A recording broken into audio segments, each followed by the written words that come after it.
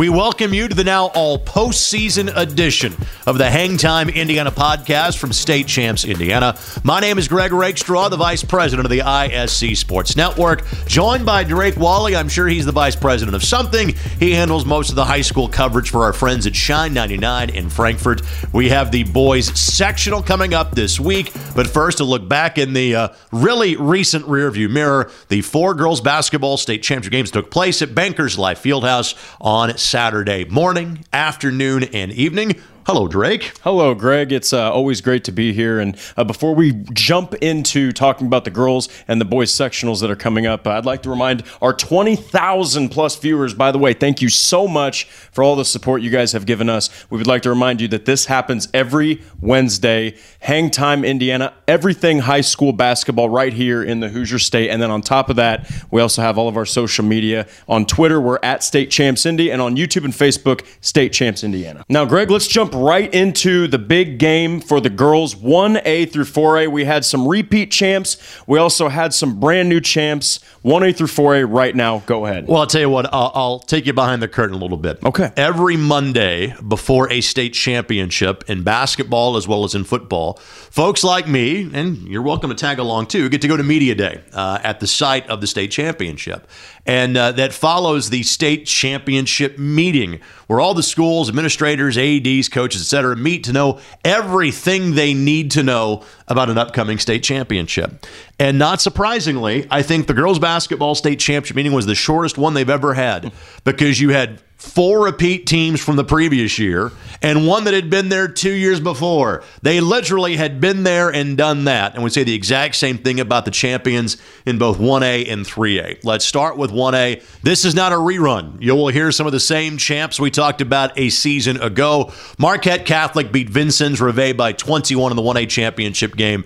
The winner, not a surprise. I think the margin was. It was a closer game with largely the same 2 teams. I know they were a name, but literally same players on both sides of the equation that were a year ago. The Nolan twins were simply more dominant this time around than they were last year. And usually you refer to them as a tandem, but let's select one of them, and that would be Sophia. 26 points, 15 rebounds, and 4 of 4 from three-point range. There's a reason why both of those are going to play in the Big East next year at St. John's. And so Marquette Catholic winning, not a surprise. Margin of victory, somewhat of a surprise. Well, and one of the things that kind of blew my mind is they set a 1A state championship record by hitting 7 threes. And then the Nolan sisters, even though Sophia had the better game, they still accounted for 43 of the team's 57 points. Impressive. Dynamic duos, they're not limited to the 1A game. In 2A, it was a 1-2 punch for Oak Hill, but maybe not the duo that was expected. Kayla Roby had 20 points. Britton McCorkle had 18. McCorkle averages 5 points per game.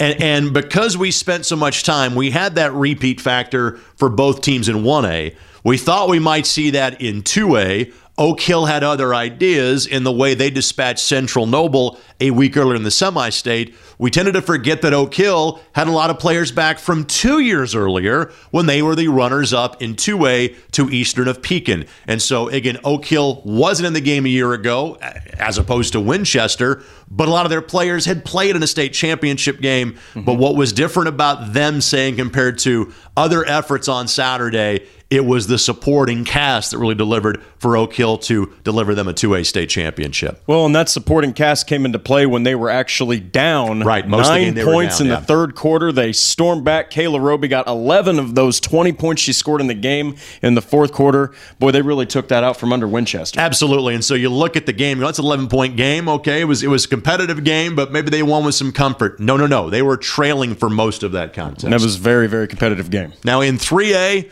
it is a rerun from last year because it almost played out in similar fashion. I think Northwestern won last year 63-42 against Greensburg. Final score was 61-39 against Benton Central. The 39 points the Bison scored, the most that anyone scored on Northwestern during the course of the postseason. In the last 2 years, the closest game that Northwestern played in the postseason was 18 points. The only difference for Northwestern is that, frankly, their top two players, the Purdue-bound Madison Layden, the Michigan State-bound Kendall Bostic, had better games this year than they had a year ago. It was a player, unfortunately, was hurt early this year that had the best game last year for Northwestern, and Stephanie Burns. She had 17. She sadly tore her ACL in the third game of the season. It's Carmel. She'll be able to play in college basketball, but that was the end of her senior campaign at Northwestern. Bostic was phenomenal. 25 points, 15 rebounds, 7 steals, 6 block shots. The rebounds and steals tied state finals records in Class 3A. She moved into the top 10 in the history of Howard County girls basketball in points. Madison Layden is now tied for second in the history of Hamilton County girls basketball with career points based on what she did in the championship game. Benton Central, it was a great run for them. They are a perennial powerhouse, and I'm sure they, like everybody else in 3A, are rejoicing the fact that Northwestern now will play in 4A each of the next 2 years. Well, and we talk about Kendall Bostic and Madison Layden's ability to score. Well, there's actually an interesting fact. Madison Layden had 19 points in that game. 10 of the 19 points came from the foul line. We're able to get to the line pretty effectively. But that's her game because she is so good at stealing the ball. I mean, she makes passing lanes go away, and which is why she averages, I want to say, in the neighborhood of, it was either 7 assists and 5 steals or 7 steals and 5 assists. Both those are ridiculous numbers, especially from the steal standpoint. But her game, she's got a very good jump shot, but her game is so often getting to the basket and getting fouled. So what does she do with those free throws? She's a 91% free throw shooter. Literally every aspect of the game she's phenomenal at, which is, again, why she is one of many candidates for Miss Basketball next year. And the next one to talk about is Sydney Parrish, who scored 30 for Hamilton Southeastern in their first ever girls basketball state championship victory, 55-44 against Lawrence North. And much like the 2A game, it was an 11-point game, but it wasn't an 11-point game. There were 3 different times that HSC had double-digit leads in that game. At 18-8, then again at 47-37 early in the fourth quarter, and then in the final couple of moments. This was really a 1, 2, 3 possession game for the majority of the contest. But Sydney had 30 of her team's 55 points. When it got to winning time, she was absolutely at her best. And the race for Miss Basketball next year between Layden, Bostic, and Parrish, and I'm saying those in no particular order. Yep. In most years, any one of those 3 would be Miss Basketball. Maybe they'll have co-Miss Basketball. Maybe they'll have tri-Miss Basketballs. Don't know, because they're all 3 phenomenal players. Well, we saw an absolutely incredible state championship finals week in girls, and as Greg alluded to, we had some games that went back and forth. The score doesn't justify how close some of these games were. Now, we talked about girls. Now we got to talk right about the boys. We got to jump right into the... But before you do that, we do this because we have a passion for high school sports. Mm-hmm. We also like getting paid for this. We got a sponsor. We're back after this from our friends at Lawrence Tech.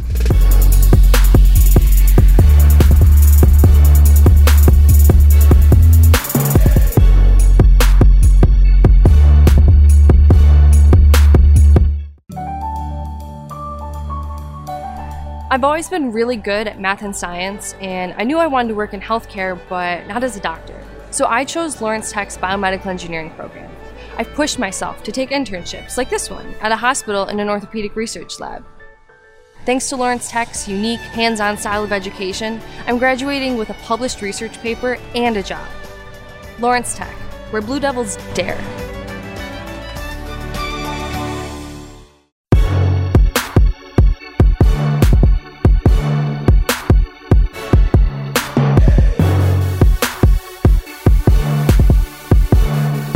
Now that we've covered the state champions for the girls, we're going to jump right into the boys. Greg, now that the season is over for the girls, it's time to focus solely on the young men. Everyone is excited for sectionals, yes, but there were some very worthy final season games to wrap up everything before we go into playoff time. Tell us about a few of those. Okay, a couple of those quickly that caught my attention from last week. First of all, Lawrence North and HSE played for the girls' state championship. Their boys played on Thursday night, and Lawrence North got off to a fantastic start, led that game 24-8, ended up winning by 15 points. Their reward one of the best 10 teams in the state in Cathedral, a game we'll talk about coming up in just a matter of moments. Go down to the southern part of the state in Class 2A. Congratulations to Paoli, who won against Crawford County to secure the Patoka Lakes Athletic Conference Championship on Friday night, literally the last game of the regular season. Those two are likely to meet each other at some point in Sectional 47 in Class 2A. And a quick nod to the Wabash Apaches.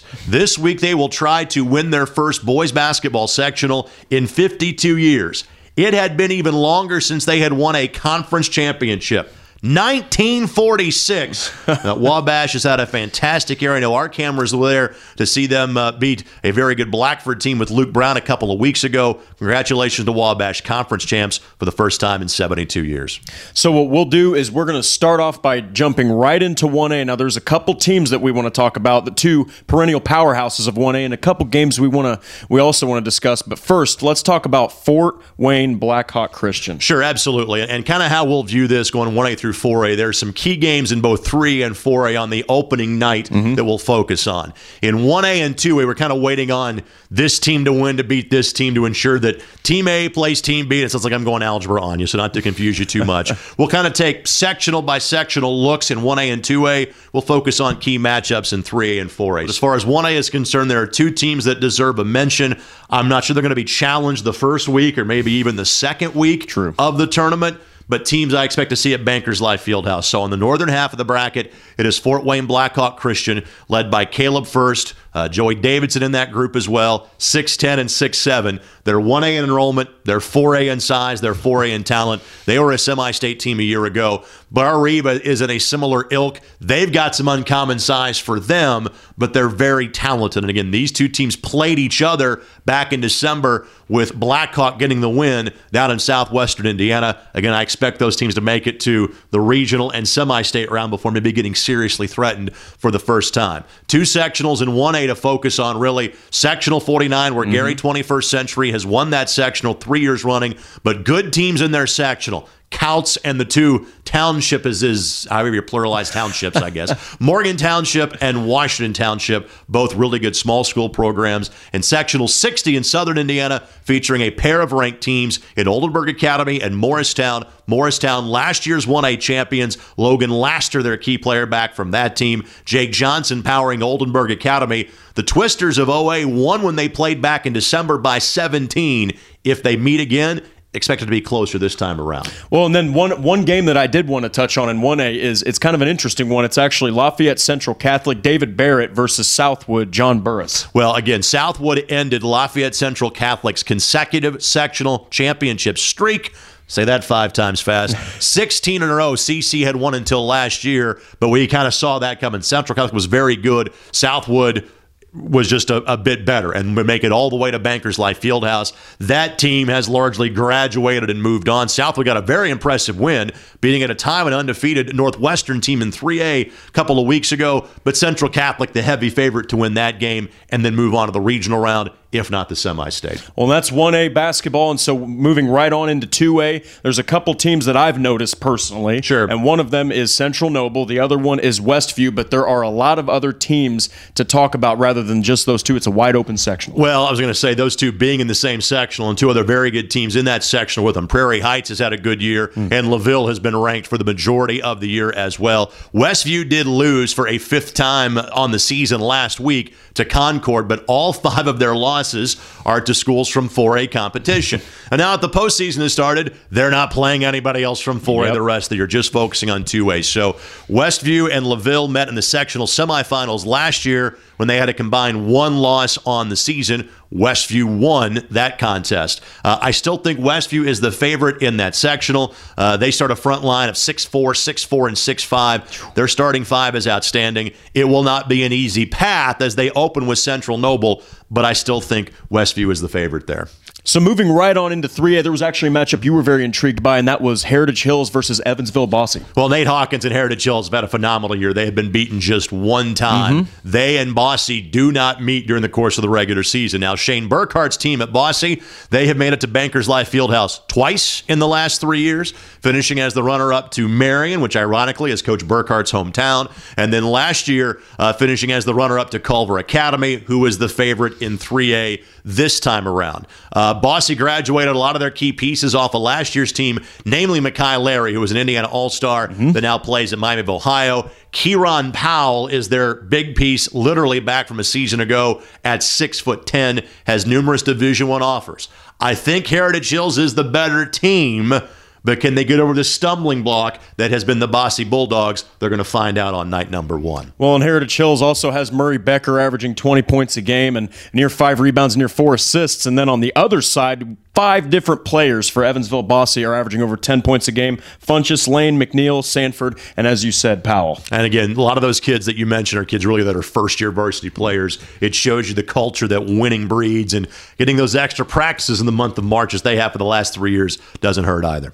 So that's 3A basketball. Now we have to finish with the big dogs. 4A basketball, there are 2 matchups that really caught myself and Greg's eye. First off, we have Al Rhodes leading his Penn squad to face Jared Drake and South Bend Riley. Well, the ping pong balls gave us stuff to talk about on Tuesday night in the 4A sectionals. Penn and South Bend Riley played back on February the 2nd. Penn won that game by 2. Again, Riley, much to talk about with Bosse, making a deep run last year, but graduating most of your key pieces. The star power isn't there as much with this Riley team, and they have changed head coaches from a season ago. Their former head coach, Eric Brand, now is at Southport. Jared Drake, who played at Riley and whose father was a college basketball coach at Central Michigan for many years as the head coach, has come in his first year and done a fantastic job with Riley. They gave Cathedral a great game when I saw him back on February the 9th. Expect this one to be really good, and obviously whoever wins that game in sectional 3 will be the favorite to go on and win that sectional. But then the other game to talk about in 4A on night number 1, and we touched on it briefly earlier, Lawrence North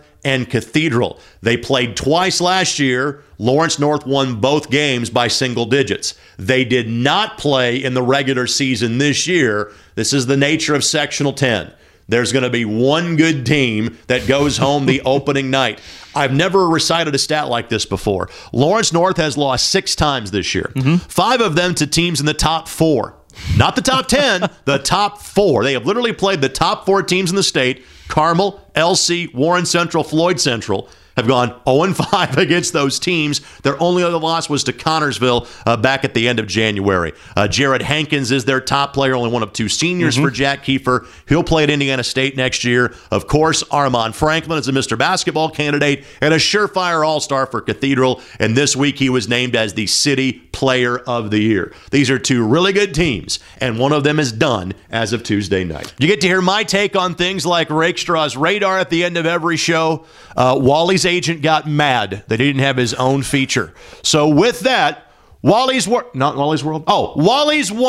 TV shows are only so long, and we're not confined by any time limit or really any sort of overhead. So what we get to do is we get to talk sports all the time, and you can find all of that by checking back and visiting our social media. YouTube and Facebook is State Champs Indiana, and then don't forget about Twitter, because Twitter's important, at State Champs Indy. So let's jump right into one of the girls basketball players that really caught my eye, and we did talk about her, but we didn't really talk about necessarily what she did in that state championship game. We're talking about Oak Hill, and we're talking about Winchester Community, and we can't possibly talk about that game without mentioning Kayla Roby. 11 points in the fourth quarter, and she plays softball too. She is not just a one-dimensional athlete. Absolutely took her team to the next level, being down most of that game. She provided that spark. 11 of 20 points came in one quarter of girls basketball, and that was,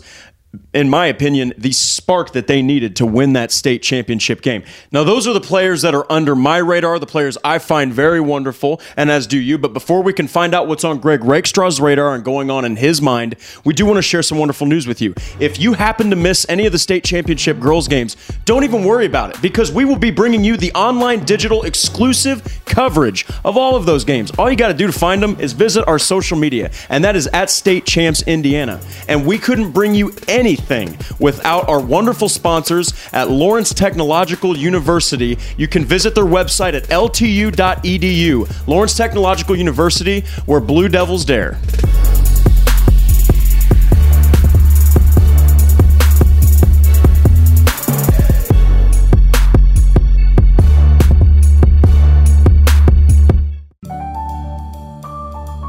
I admit it. I love working with money, negotiating, and making big decisions. That's why I'm majoring in finance and economics at Lawrence Tech. What's truly amazing about the education here is the small class sizes that give me easy access to my professors who truly care about my future. They even helped me get a great internship. And I was able to fulfill my lifelong dream of playing college golf. Lawrence Tech, where Blue Devils dare.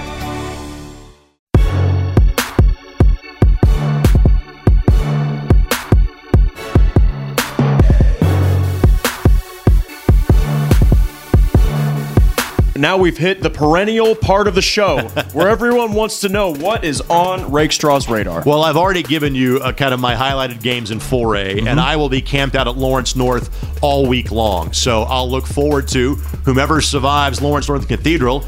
Your reward is, hey, there's Warren Central, the defending state champ, waiting on you in the very next game. And whoever wins that, you're probably going to see Lawrence Central, rated number 2 in the state, immediately waiting for you in the championship game. So Rakestraw's radar is pointed at the northeast side of Indianapolis. If you go just a little further north and I guess a little less east, you'd also get to Carmel. And Carmel, I think, is clearly the favorite in their sectional. They've got very good teams in that sectional with them.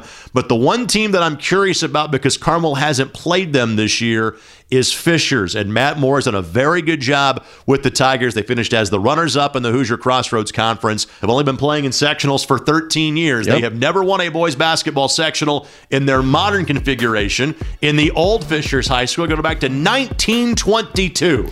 Do they have something for Carmel coming up in a sectional semifinal on Saturday? We've got a lot of awesome stuff coming next week. We're going to be talking strictly boys basketball as the girls have concluded their basketball season. It's going to be one heck of a tournament. As always, thanks for joining us. For Todd Young behind the scenes and Drake Wally, this is Greg Rakestraw.